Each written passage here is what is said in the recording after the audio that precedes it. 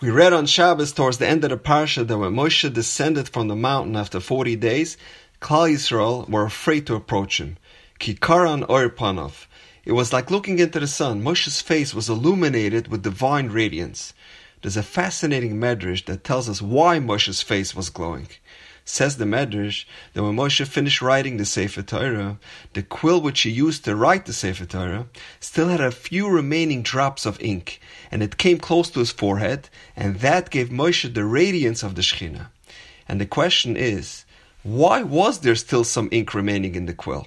Hashem knows precisely how many atoms are needed to create a universe, so he would definitely be able to figure out exactly how much ink is necessary to write a Sefer Torah.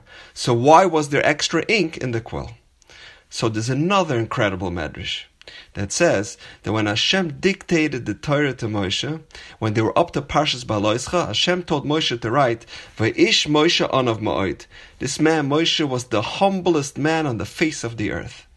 When Moshe heard what he was about to write about himself, Moshe turned to Hashem and said, "Can you please extract this pasuk from the Torah?"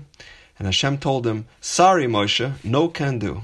However, in deference to Moshe's request, they worked out a compromise, and the word anav is written without a yud to somehow mitigate its impact. So now we understand why there was still some ink remaining in the quill. It was that amount of ink that was designated for the yud, for the word anav, that wasn't used as part of the compromise between Hashem and Moshe. And since these drops were left over because of Moshe's sincere effort to maintain his sincere humility, Hashem used these drops to anoint Moshe's forehead with the illustrious shine of divine radiance. And this story illustrates the famous statement of Chazal, Kol habarech min hakavod, whoever runs away from kavod, he flees from honor, hakavod roidef achrav, honor will pursue after him. And now for all eternity, the Torah testifies about Moshe that he was the most humble person that ever lived. Moshe Rabbeinu at every opportunity deflected honor. He ran away from receiving honor, and thereby was zoicha in having the honor of being imbued with the radiance of the Shekhinah. And now that his face is shining, so what does Moshe do? In his trademark humble style, he puts on a mask to hide his greatness. They say a story that the Panovich Rav was once talking to the Brisker Rav, and someone approached them. And he asked the Brisker Rav, why was the Chafetz Chaim known for his piety? Everyone knows that the Chafetz Chaim was a great tzaddik. But he was also a tremendous Talmid Chacham.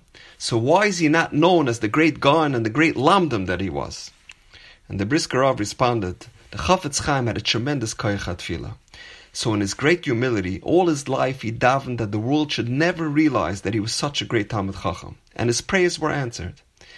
Then the Panovich Rav asked, if the Chafetz Chaim davened that the world not know that he was such a great Talmid Chacham, so why didn't he also daven that the world not become aware that he was such a great tzaddik?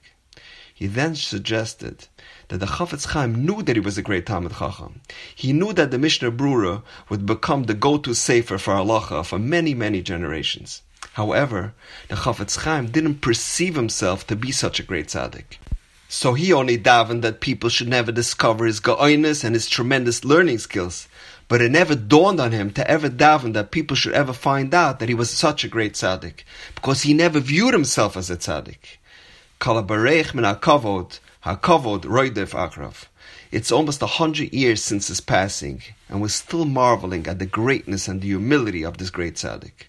They say a story about a person that approached his Rav, and he sounded very perplexed. He said, Rabbi, the Mishnah says, Kol habarech min hakavod, hakavod roidef achrav. I'm constantly running away from kavod, and never yet has kavod pursued me. His Rebbe responded, Beryl, I can tell that you devoted your life to run away from kavod. But while running away, you sometimes take a peek behind you to see if kavod is pursuing you. And every time you look back, kavod is afraid that you're about to grab him, so he quickly runs the other way. And now, we know. Have a wonderful day.